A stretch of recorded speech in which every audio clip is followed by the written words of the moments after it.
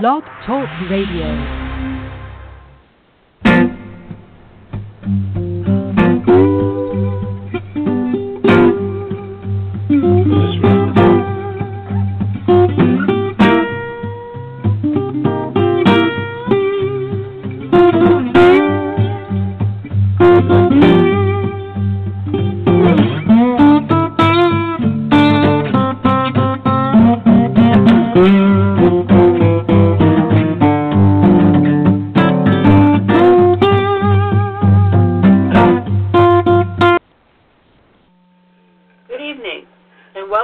L.A.Steel Show. I'm Lila. And I'm Leo. And you caught us right in the conversation where we were looking at a picture of bald Trump. Yep. Donald Trump's hair illusion came undone, and everybody missed it. It turned out that it was... must have been getting on a plane, or... Yeah, he was getting on Air Force One. He was I see. Yeah. What's this? This is funny. It's too bad you can't see this, guys. We're looking at it. It's only 20 seconds, but you're going to watch this. We're watching to see his hair. Oh, yeah. His hair is all messed up. He's completely bald. In the back? Yeah, I'm sure all around. It's like his hair is glued on. Look at that. It's like he's glued. His hair is glued. How weird. Yeah, that was weird, huh? Totally amazing. Why didn't you just get a wig or something? Well, he ascended the stairs and the camera had a rear-facing view of the president's scalp as the howling gusts lifted his combed-over strands straight into the air. It just blew it right up. The long, concealed bare scalp below was briefly exposed for the daytime cable audience. And to Ashley Feinberg, who spotted the big reveal, it was horrific. It was the worst hair day of what has been a bad hair life, and it may seem cheap and low to mock Trump's absurd efforts to conceal his hair loss, but Trump is a man obsessed with image in ways that go way beyond the normal human concern with looking presentable. Image is Trump's moral code. He dismisses his political rivals for being short. He sees his succession of wives as visual testament to his own status.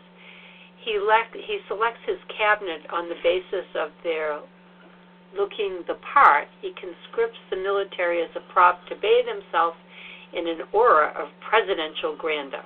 Trump's absurd hair is of a piece with his long-life attempt to market himself as a brilliant deal maker and stable genius. So yes, it's okay to laugh when the ruse is exposed. Yeah, that's pretty bad. That was pretty bad. I hope you see that. Oh dear, oh dear. It's pretty sad. He probably is. He's probably sending a bot out to check who's looking at it, and probably taking down all of our names. Oh, maybe, I didn't think about that. Think about that. I didn't think about that. But, this is interesting. I got to do something here.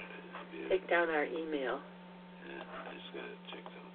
I want to go to it's terribly embarrassing for him, I'm sure. When I saw this, He goes to such lengths to... I was hoping just to go to YouTube there to get that. I'll have to look for it. I posted on my website. I don't like to Trump is bald. see people feeling, even though I don't care for him much, I just... He's so vain, Lila. He's such a narcissistic prick. It's like the true American patriot, a believer in freedom of expression and the right of dissent.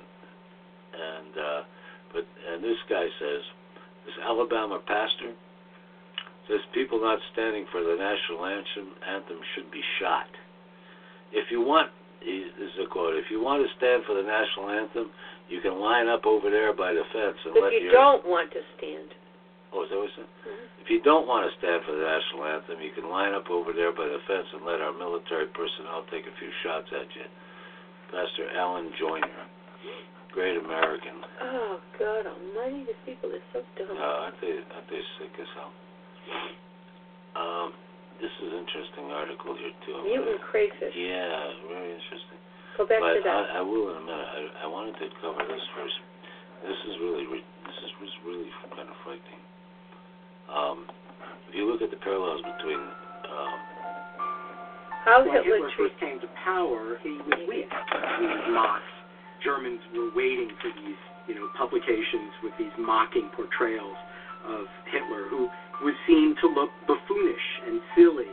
So what he basically did was to deflect this criticism. He called them like liars. Yeah. He said that they were spreading lies about him. So he found a way to bypass many of those mainstream arbiters of news and culture. And he did so through rallies. He did so through radio. He did so by, mobilizing support by his supporters. I have a background in knowing about Nazi Germany. My parents were Holocaust survivors. My mother was at some point in the Warsaw Ghetto and then was at Majdanek, and my father was in a number of different labor camps and a concentration camp. And I certainly do not want to get involved in hyperbolic name-calling, because I do think let's take the Nazis really seriously. But there are some disturbing parallels. Lügenpresse, which roughly is translated into the word lying press, it's really 150 years old. It's from actually mid-19th century, but it gets really picked up during Nazi Germany. So to have a president constantly undermining the free press by calling it fake news is, again, too destructive to the whole democratic experiment.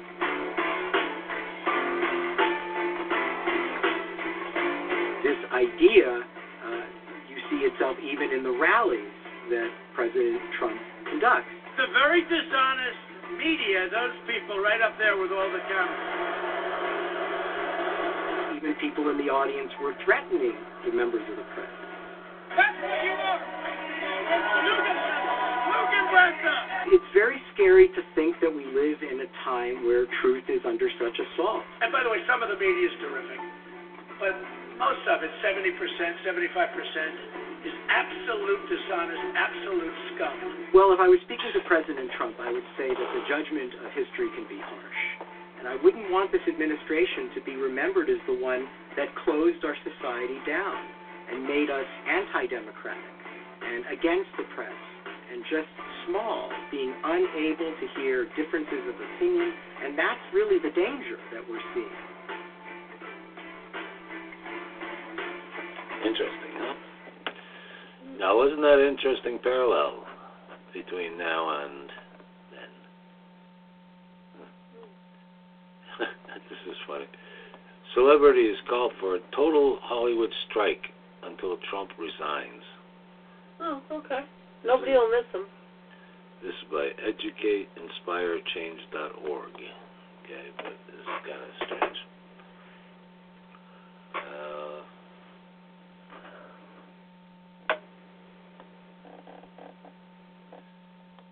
Rosie O'Donnell, Amy Schumer, Miley Cyrus, and George Clooney are part of a group of celebrities calling for a total Hollywood strike until Trump resigns. A group of liberal Hollywood celebrities are threatening a massive all-around Hollywood strike unless Donald Trump resigns, describing Hollywood as the base for the entire modern American culture. The group also claims to be speaking on behalf of all of humanity. Okay, they're pretty big, aren't they? Yeah. Nothing. Speaking for me. Yeah. It's all about time. Understood. It's all about time. People. It's about time. People understood where the ones that with the power, and that the president is there to serve us, not the other way around. And spokesman for the group told the New York Times, "We're calling for a general strike that would include every single person involved in making motion pictures in Hollywood, starting with the actors, celebrities themselves, and encompassing companies in charge of making props, movie memorabilia, and even souvenir shops." Spin Zone reports Rosie O'Donnell, Deborah Messing, Ed Asner, and Michael Shannon are among the dozen of artists, entertainers, and activists who attached their names. None of them are working anyway. They have nothing better to do No, in the name of than humanity. to not work under protest. Yeah, in the name of humanity, refuse to accept the fascist America. Reads a full-page ad placed in the New York Times on Wednesday by a group, Refuse Racism. Donald Trump, the Are they going to president-elect, return all their earnings? Because no, is assembling a regime of grave danger, the ad says. Oh, well. I mean, this is they were paid by corporations. Perhaps they should return their money well, no, they're just pissed. and go and live in a hut. I can understand, but I'm not, advocating that. But it's kind of interesting. Well, I don't care if they don't work. It's kind of silly. Yeah, well, trying to shut down the whole industry because of Trump is kind of ridiculous. Well, Trump's even old if they pal did, is they about might to find tell- that they're not missed. We have YouTube. Yeah, really. And reruns. Mm-hmm. Trump's old pal is about to tell Robert Mueller everything, and there's nothing he can do about it. Bannon is due to testify. Oh, due to squeal, huh? Top strategist for the Trump campaign in his early days in the White House, Steve Bannon, is scheduled to speak with Robert Mueller investigators as early as next week, according to AP report. Tuesday, sources familiar with the planned interview said that Bannon intends to tell the special prosecutor everything that he knows relating to the ongoing counsel. Everything, investigation into the Russian interference, 216, and Donald Trump's ties to them. Do you want to read that?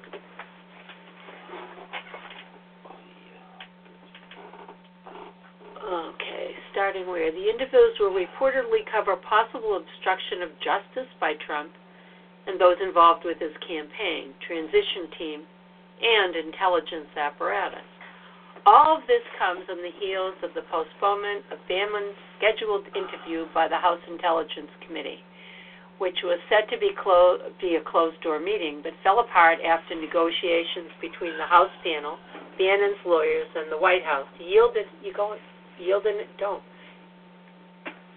Well, yielded an agreement only to answer 14 predetermined yes or no questions. The AP sources spoke on condition of anonymity because they were not authorized to go on the record about any details of the interview. Bannon will face questions from Mueller's team about the fringes of both firings of both National Security Advisor Lieutenant General Michael Flynn and former FBI Director James Comey. Both dismissals by Trump were done under suspicious circumstances, and the stories of justifying each changed multiple times. In each case, the president himself unwittingly revealed that his motivation was to stop or impede the Russian probe, which is prima facie evidence of obstruction of justice. Mueller, however, is thorough and wants to have an airtight case before any such charges are filed. Okay. In January, Bannon appeared before the congressional panel but refused to answer many questions, citing executive privilege on behalf of Donald Trump.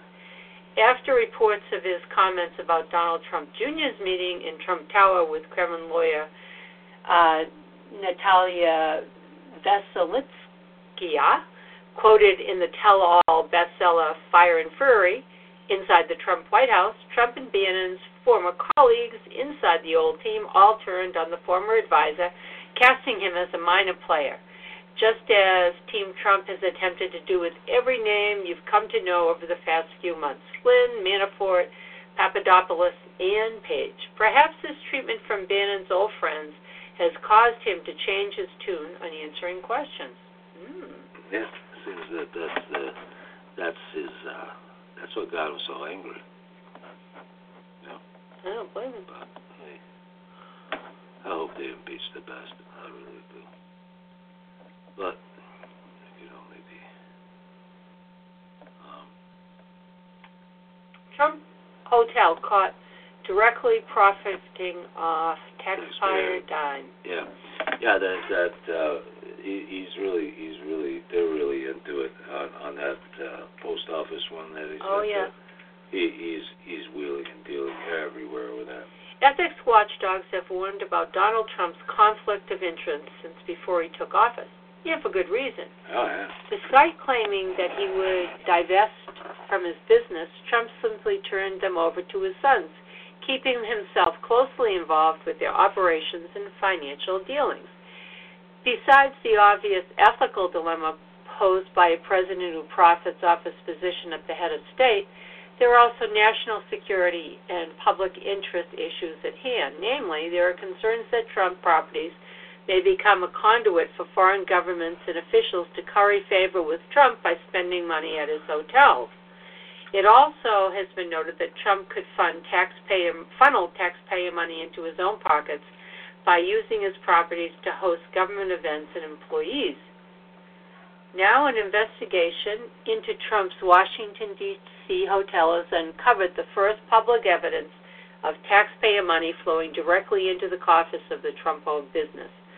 The investigation conducted by the nonprofit watchdog group Property of the People found that an employee working for the U.S. General Service Administration, the government agency tasked with administering the travel charge card program for all federal agencies, spent more than $1,700 during a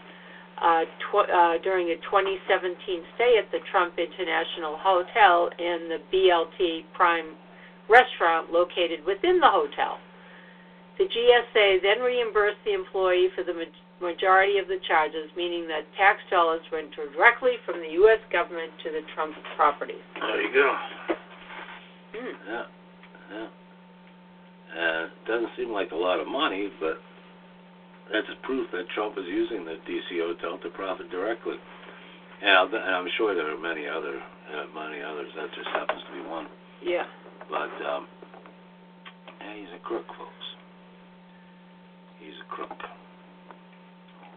New study shows that canceling $1.4 trillion in student debt could have major benefits for the economy. Yeah. Absolutely, they'll have some money to spend. God, yeah. But the 1.4, we just increased our budget by 1.4 Trillion. Yeah. It's not uncommon to see student loan borrowers muse about what would happen if their student debt was suddenly wiped out.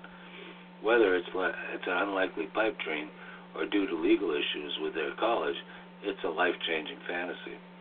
Now we have a sense of how widespread student debt cancellation would affect even those who don't owe loans, and it appears things might actually get better for all of us. Look at this.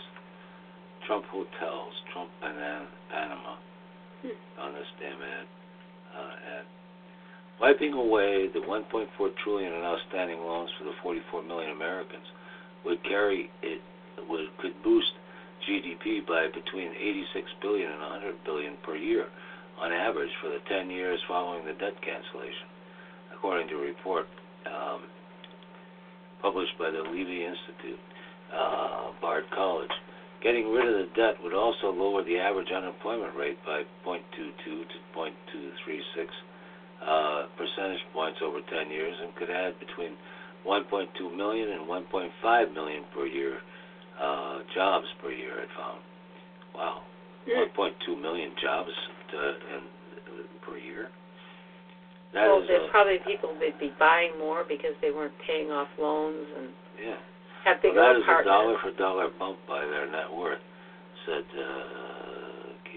economic professor. In addition to becoming wealthier, these borrowers could have more disposable income to spend on houses, cars, vacations, and other goods, and could fuel job growth. The paper comes as lawmakers are considering changes to the student loan program that could decrease government subsidies to borrowers. The discussion is a part of an ongoing debate about how much of a burden of student debt should be shouldered by taxpayers, often at the expense of borrowers. That goes on. But it would be interesting to get rid of that, wouldn't it? What they'll do, though, is they'll get rid of the program. That's what they're trying to do? Yeah. Well, I think that's a bad idea. How are they supposed to go to college? Yeah. He doesn't give it down. Institution punishable by debt. I thought this was interesting. Hakeem Jeffries just threw Trump's treason accusation back in the Putin's loving face. This is a guy. This is one of the congressmen talking in Congress. I rise today to make it clear that treason is not a laughing matter. It is a serious crime embedded in the Constitution, punishable by death. But since your commander-in-chief chose to raise it at a political rally, let's have a discussion about treason. Is it treason for a presidential campaign to meet with a hostile foreign power to sell out our democracy and rig the election? Is it treason for a presidential campaign to meet with Russian spies who promised information that was negative about a political opponent and then failed to report that meeting to law enforcement officials? Is it treason for your former national security advisor to be a Russian asset sitting at 1600 Pennsylvania Avenue doing the bidding of Vladimir Putin? How dare you lecture us about treason? This is not a dictatorship, it's a democracy, and we do not have to stand for a reality show host masquerading as President of the United States. Gentleman's time has expired. Good job. You got a million views of that. Oh, you did a great job. One day. This one here, Super Bowl mayhem. Philadelphia celebrates with fires, lootings, and shootings. Yeah. You know, after the Super Bowl. Isn't that ridiculous? Yeah, they went absolutely insane. It was like, you know, hang on a second. Where's the article?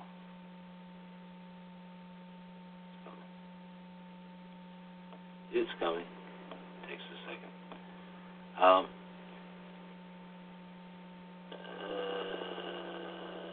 Keynesian boost, a major Keynesian boost. Sure enough, thousands of ecstatic Eagle fans took to the streets of Philadelphia Sunday night after their first ever Super Bowl win, beating the five-time championship and so on and so forth. And things. But what they did is they just turned the place upside down. They just destroyed it. And that's terrible. Yeah. They're just crooks using that as a, criminals. They're criminals. It's turned into loot, steal. Yeah, that's all that is. Under the guise of celebrating. It's freaking. I was looking at this. There's a million of them, but they were. It's not the best video. There was another one.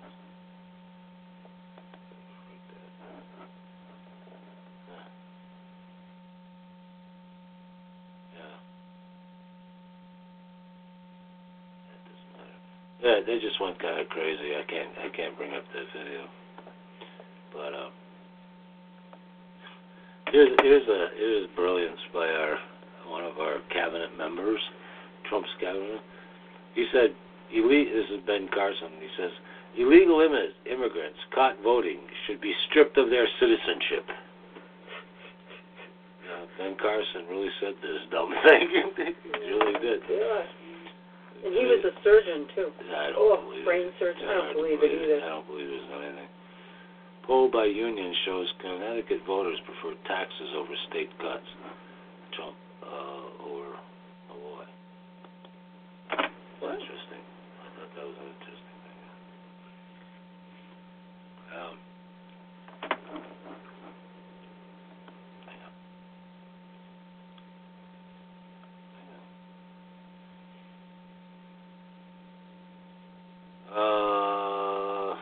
It's a bedrock principle in Connecticut that residents are fed up with tax increases and overwhelmingly think the state government is way too fat, right? That must be why anti-tax Republicans have picked up 35 seats in the State House in recent years and hold an 18-18 tie in the Senate.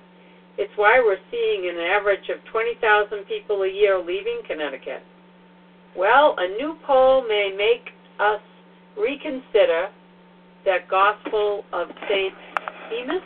Yeah. The poll released Tuesday by the SEIU Connecticut State Council appears to show support for higher taxes instead of service cuts by a resounding 57% to 20%.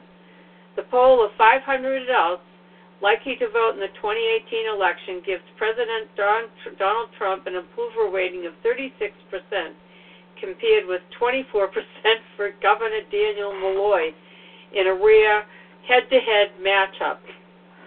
The poll also offered a surprise on how voters want the state to handle pension reform.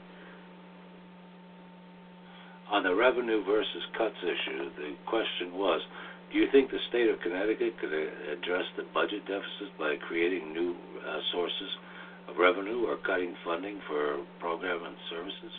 57% favored new sources of revenue compared with 20% for service and program cuts. And the numbers were consistent across age, education, and even somewhat across party lines. That could affect the way the state fills a $264 million budget gap for this year and a $1.9 billion projected shortfall in 2020. What the Republicans have been hammering on is we can't raise revenue, we can't raise revenue. Said David Prickis, president of the SEIU State Council and president of the SEIU District in Connecticut. That's a union, the Healthcare Workers Union. Tax breaks for the rich are never a problem, so they keep beating the drum. What the poll basically shows is that people want revenues. So, they can have them. Look at the length of that thing. How are they going to get them? I don't know. They're just going to tax everybody's ass. Their revenue source, 70% said closing corporate tax loopholes is either an excellent or a good idea. Yeah. No one likes loopholes. Everyone likes incentives. Trouble is, it's hard to tell them apart.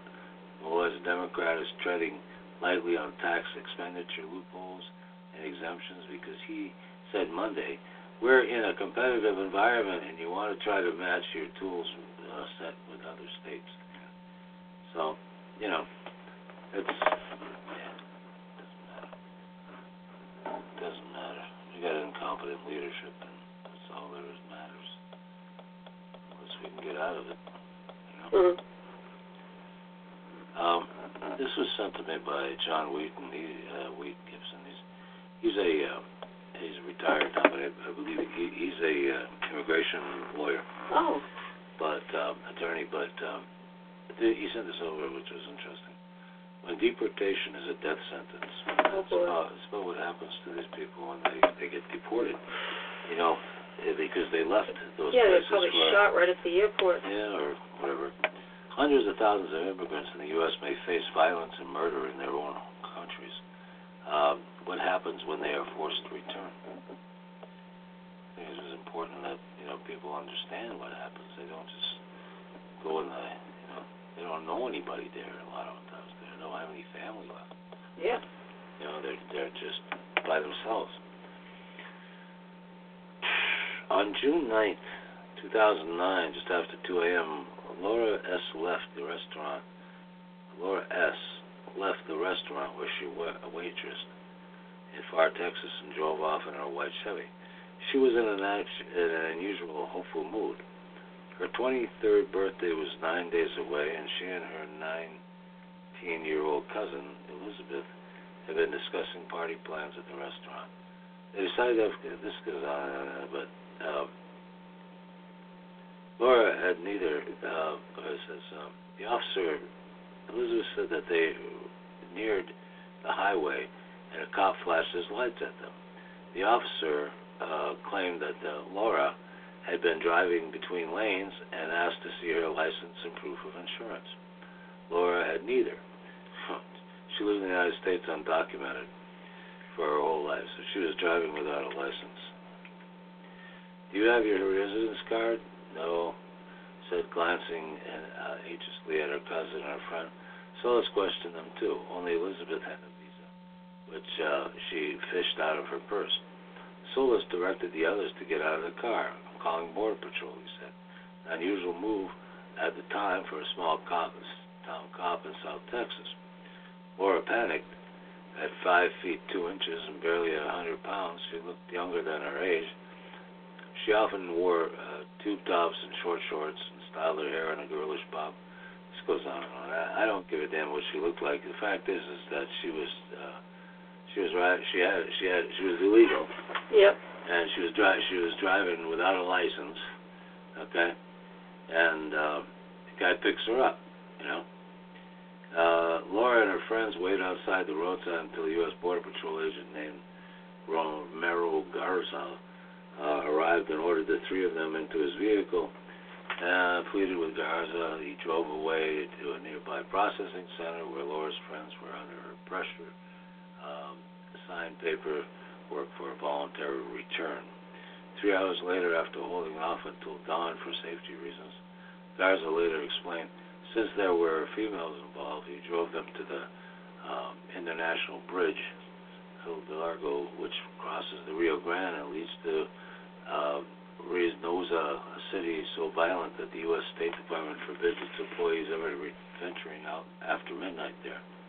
He drops those girls off. Imagine that. As the sun rose, Laura stepped into the bridge and into a much larger story, one that has launched a major legal battle over U.S. government's duty to protect prospective deportees who plead for their lives.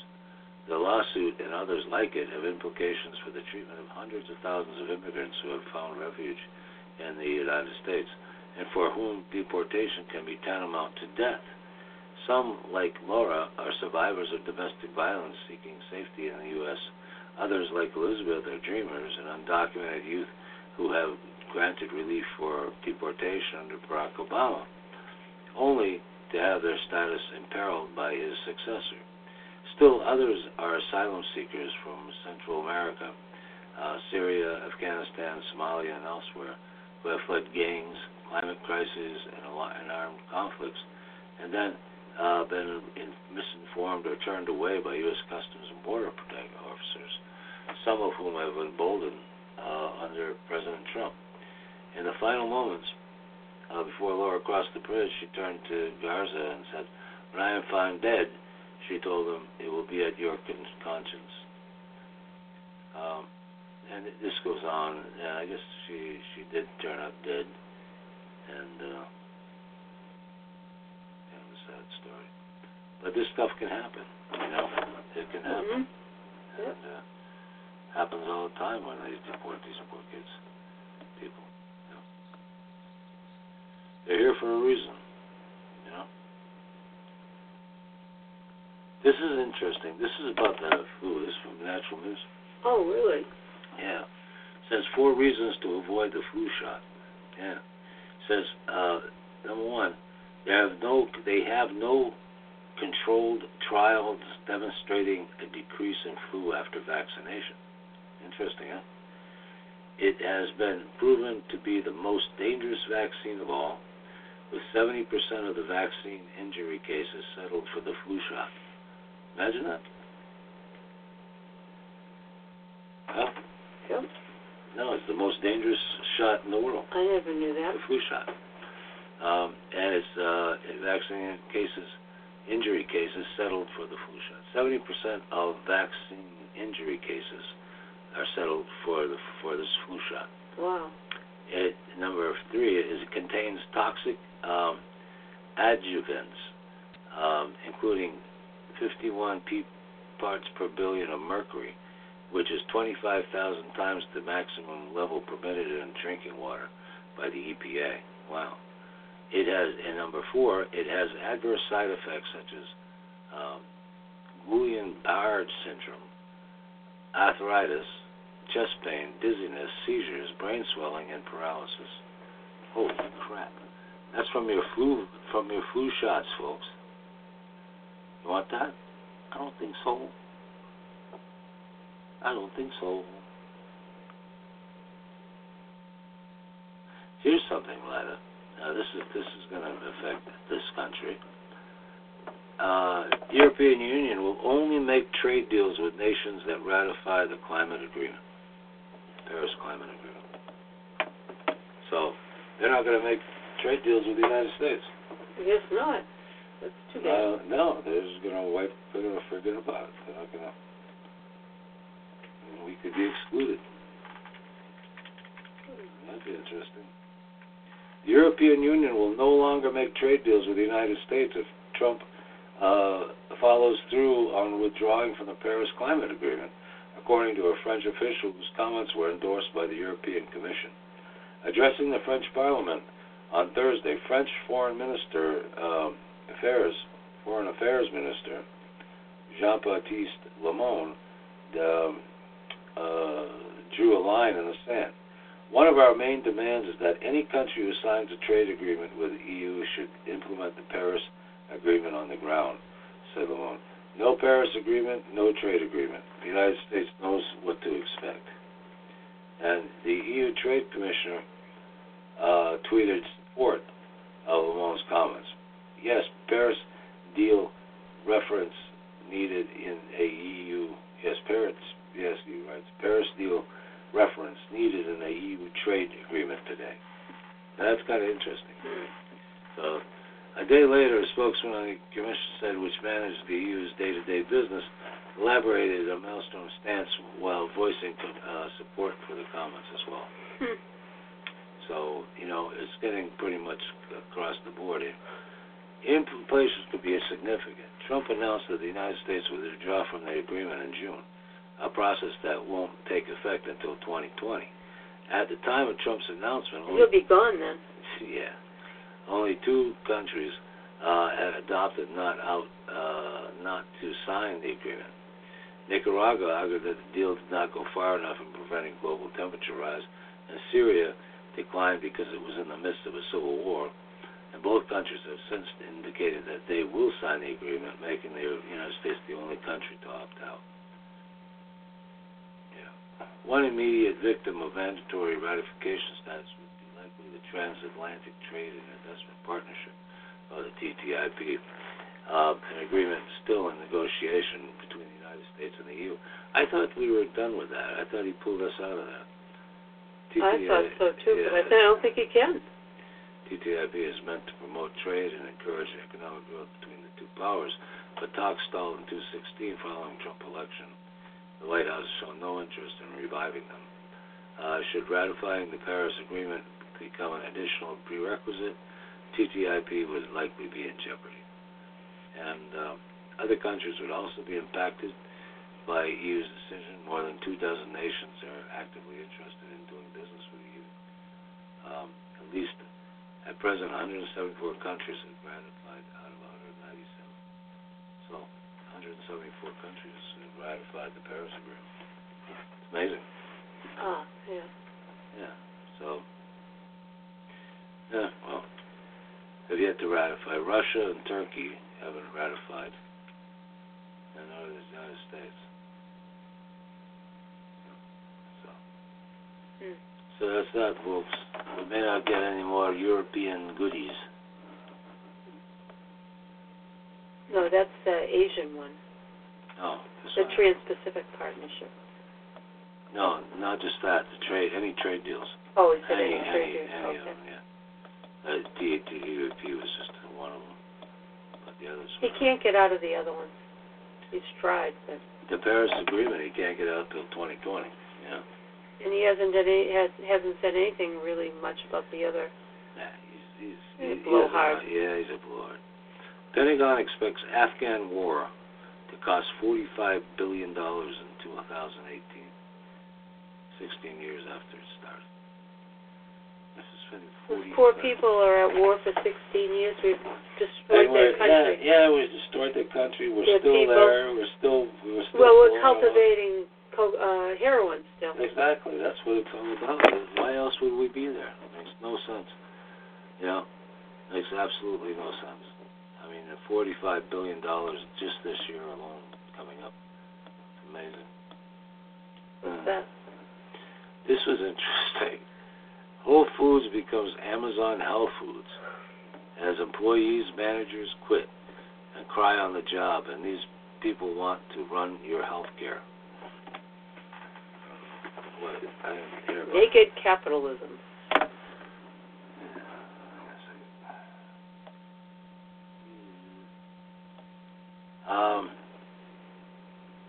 As we've said, Jeff Bezos clearly hates people.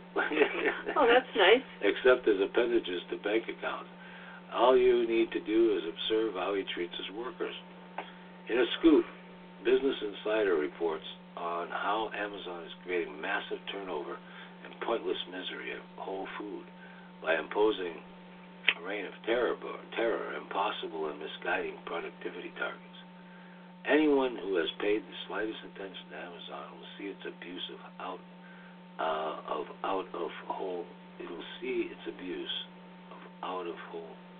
I think of Whole Foods workers as a confirmation of an established pattern. And even more telling, despite Whole Foods supposedly being a retail business that Bezos would understand they are unrealistic whole food metric, aren't making the shopping experience better. As we'll discuss below, we already expressed doubts that how relevant Bezos' hyped Amazon model would be to Whole Foods, and proof is surfacing even faster than we expected. But first, Bezos' general pattern of employee mistreatment. It's bad enough that Bezos engages in the worst sort of class warfare and treats warehouse workers worse than the ASPCA would allow livery drivers to use horses. Not only do horses at least get fed an adequate ration, while Amazon warehouse workers regularly earn less than a local living wage, but even after pressure to end literal sweatshop conditions, no air conditioning, so inside temperatures could hit 100 degrees. Oh my God. Amazon preferred to have ambulances at ready for the inevitable heat strokes rather than pay to cool the air. Amazon warehouse workers are, thanks to intensive monitoring, pressed to work at such a brutal pace that most can't handle it physically and quit by the 6-month mark. For instance, from a 2017 Gizmodo story, Amazon treats its employees like shit. Amazon, like most tech companies, is skilled at getting stories about whatever bullshit it decides to feed the press. But Amazon would very much prefer to have reporters writing some drivel about a discount code that reminding people that its tens of thousands of engineers and warehouse workers are miserable. How do I know where they're miserable? Because, as testimony below demonstrates, they've told every writer who bothered to ask for years. One guy in 214 says, I do not know one person who's happy at Amazon. Wrestling big ideas is a bruising workplace. The life and death of an Amazon temp worker. So anyway, what's happened there is a terrible workforce for them. You know.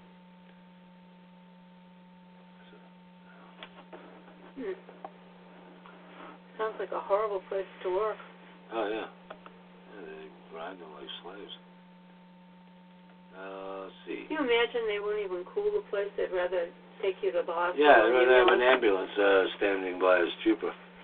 If anything is amiss or there are too much excess stock in storage, departments lose points on their scorecards. The walks also involve on-the-spot quizzes in which employees are asked to recite their department's sales goals, top-selling items, previous week's sales, and other information. Failing scores which qualify as anything below 89.9% can result in firings, employees said. Employees who spoke with Business Insider said the walks, this is the walk around, they walk and ask employees different things. And it says employees who spoke with Business Insider said the walks had instilled fear across every department of Whole Foods stores. I wake up in the middle of the night from nightmares about maps and inventory and when regional leadership is going to come in and see one thing wrong and fail the team. The supervisor at a West Coast Whole Foods said, the stress has created such a tense working environment, seeing someone cry at work is becoming normal. Oh, my. The fear of chastisement, punishment, and retribution is very real and pervasive, said another worker. What good is it to have perfect knowledge of where items live as opposed to the actual aisle 3 on the left toward the rear if you are too frantic to stop and answer customer questions? This is the silicone version of the classic management joke of the bus operator who is so obsessed with keeping his schedule that he can't take the time to stop and pick up the passengers. Of course, Amazon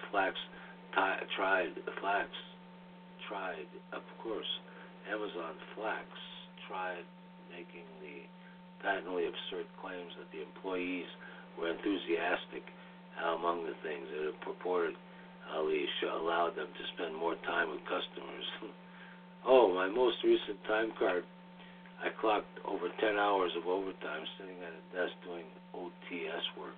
A supervisor at a West Coast Whole Foods cell said, rather than focusing on guest service, I've had team members cleaning facial care testers and facing the shelves so that everything looks perfect and untouched at all times. Some employees have recent labor cuts have made it difficult to keep up with demands. It's running out of everything into the ground, and they absolutely hate it. High-level employee at Midwest Whole Foods said. An employee of a North Carolina Whole Foods said no one really knows this business model, and those who are doing the scorecards, even regional leadership, are not clear on practices and whatnot. The whole thing is a nightmare for them, and it's making people go crazy.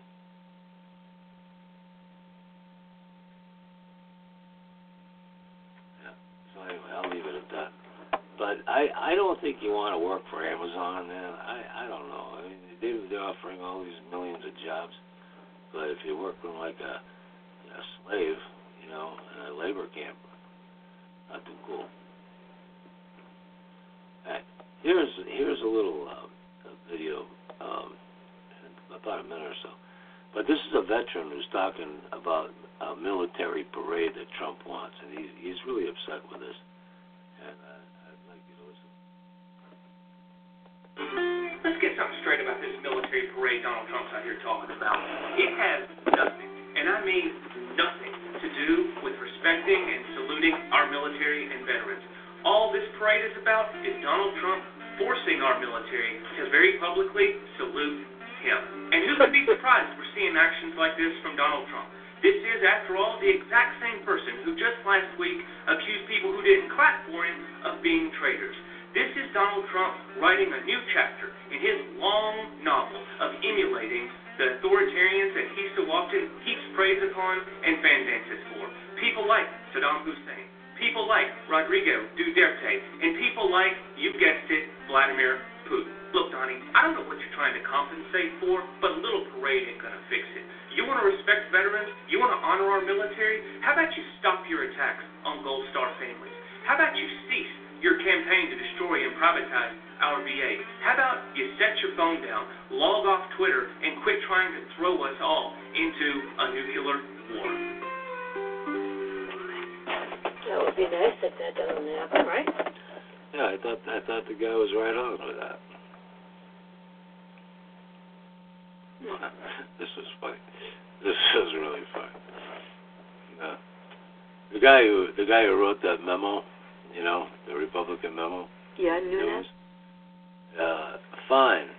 The FBI didn't lie, but its font was too small. What? Yeah, that's what this guy said.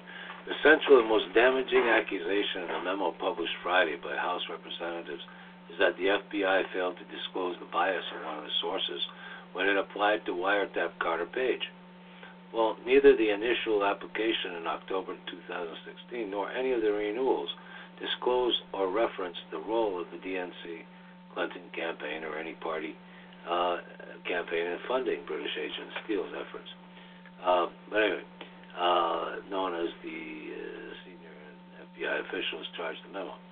That was hardly explosive or the kind of damning failure that would send people to prison or be worse than Watergate, as Trump defenders charged. But it was something. It was something if true. It's not true. As the Ellen Nakashima reported, the application to wiretap Page did disclose that one of the sources of intelligence to generate suspicion that Page might be acting illegally came from a political source. It was mentioned in a footnote in the FISA application. Nunes was asked about this on Fox from Friends. He did not deny the point. Instead, he insisted that it wasn't good enough because the disclosure was merely a footnote. A footnote saying something may be political is a far cry from letting the American people know that Democrats and Hillary Clinton paid for the dirt, blah, blah, blah, blah, blah. But anyway, you noticed how the FBI lied about the Steele dossier, he said, and had been scaled back too. The FBI did not highlight the truth about the Steele dossier in the part of the application he bothered to read. So now the main attack on the FBI is about font size. No doubt all the subsequent memos Nunes is promising to release will have additional bombshells. Let's ask for bigger font. So the footnote was there. You know, document. It was too small to look at. What an idiot. It's a tempest in a teapot, apparently. Yeah, well, we knew it was. I knew it was bogus, and I knew it right away, because of everything they were talking about. I read it. I read this stuff. What the hell? This isn't going to hurt anyone. This was terrible. This was so terrible. Healthy triplets all go autistic? Yeah, as soon as they got vaccinated, they all went into autism.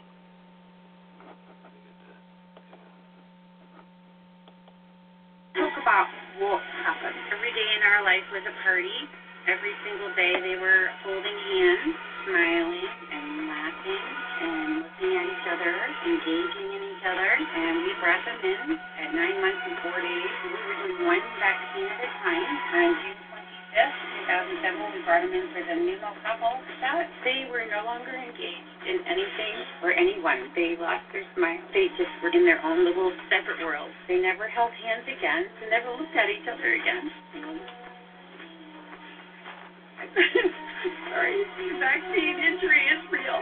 We were told it was genetic, and then we were told by geneticists that there's no possible way 3 children would shut off on the same day. That was absolutely statistically impossible. So we are the living proof that they're all lying.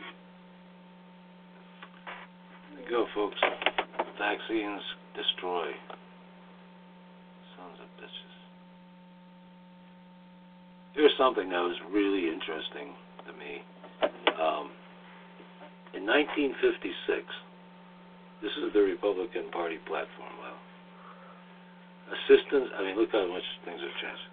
This was under Ike. Yeah. Assistance to low-income communities. This is their platform. Yeah. Protect Social Security. Provide asylum to refugees.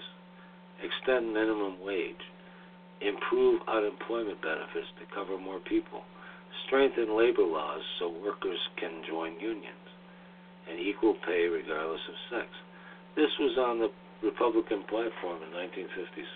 Oh my God, I don't want any of those things. Christ, they totally turned around. You know, it's like... Well, the Democrats don't either. They want to protect Social Security. They want a refugee for asylum. What have they done to do much of that? Not much.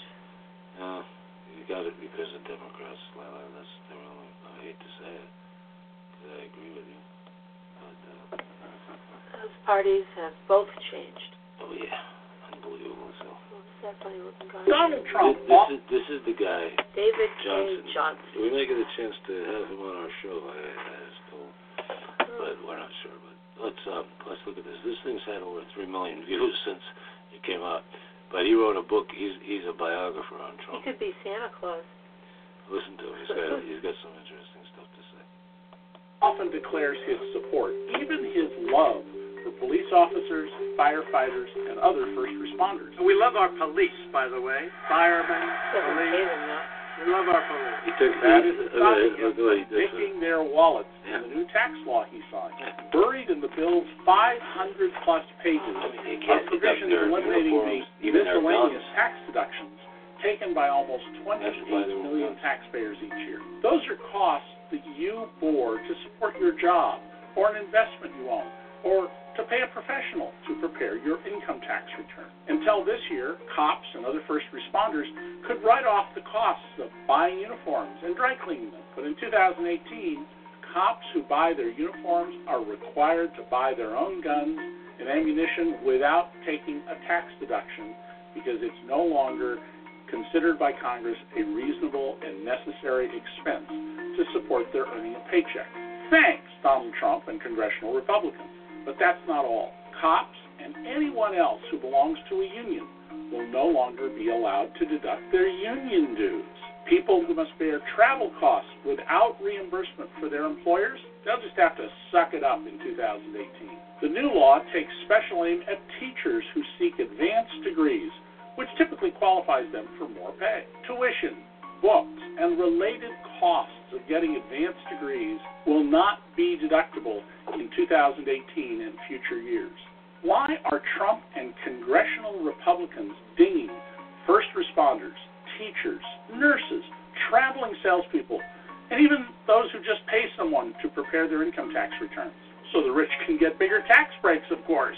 This means that the nearly 1 in 5 taxpayers who availed themselves of those miscellaneous deductions when filing their 2015 tax returns or 2016 or 17 will get no such breaks starting in 2018. Now, because of Senate budget rules, the tax bill had to add no more than $1.5 trillion to the federal debt over the next 10 years. The tax cuts for those at the top cost more than that. So Trump and his allies on Capitol Hill had to take away tax breaks from middle-class Americans to offset the tax rate cuts for the very rich. What Congress left intact are the rules that let Trump write off his Boeing 757 jet, which, no doubt, he'll resume flying once he is out of office. Similarly untouched are the bar tabs of corporate sales agents or the cost of executive retreats at resorts like Trump golf courses. Make you sick, doesn't it? Yeah, it really does. So unfair. It just is. Doesn't get much better. This is an interesting thing. Trump plans to publish a weekly listing of immigrants who've committed crimes. Hitler also published a listing of crimes supposedly committed by the Jews. If you can't see the similarities, think about this. Hitler counted on his supporters' silence as well. And the more and the more you look at it, there's so much more to. He is carbon copying the fascist Hitler Mein Kampf model. The model. Okay, everything he's doing, calling. Remember that other one we saw? The guy said, calling fake news, attacking the media, attacking the government. Attacking the FBI and the government systems. It's all part and parcel of his game of undermining chaos, causing all kinds of problems. And, that's the Trump way. And he's got too many buffoons that believe in him, truly believe in him. And it's like, he's going to screw them. He's screwing them all now. Even all the cops and everybody else are going to wind up. Can you imagine how much it costs for the uniforms, even their own guns, and union dues and everything else? Guys, the cops alone are going to lose tens of thousands of dollars in benefits, in deductions. They have to have those things. Well, then the taxpayer is going to pay for them. That's what's going to happen. Well, they're going to have to because Now, how are they going to afford that? How they get, I don't know. I don't know either. It's just kind of ridiculous, Because those guys were, he's my father. Everybody used to. My father was an immigration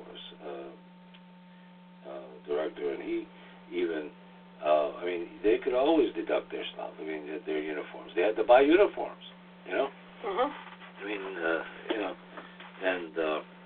guns and everything else. Those weren't issued. Those were things that they had to get. But they could always deduct that stuff, and it was a sizable deductions, But now you can't. So, but anyway, that's it, folks. Tonight, I want to thank everybody who joined us. and all those that are coming to join us and podcast and so on in the next few days. We thank you for joining us. And have a great night, folks. And yeah. I hope where you are, it's dry and sunny. Yeah, we hope.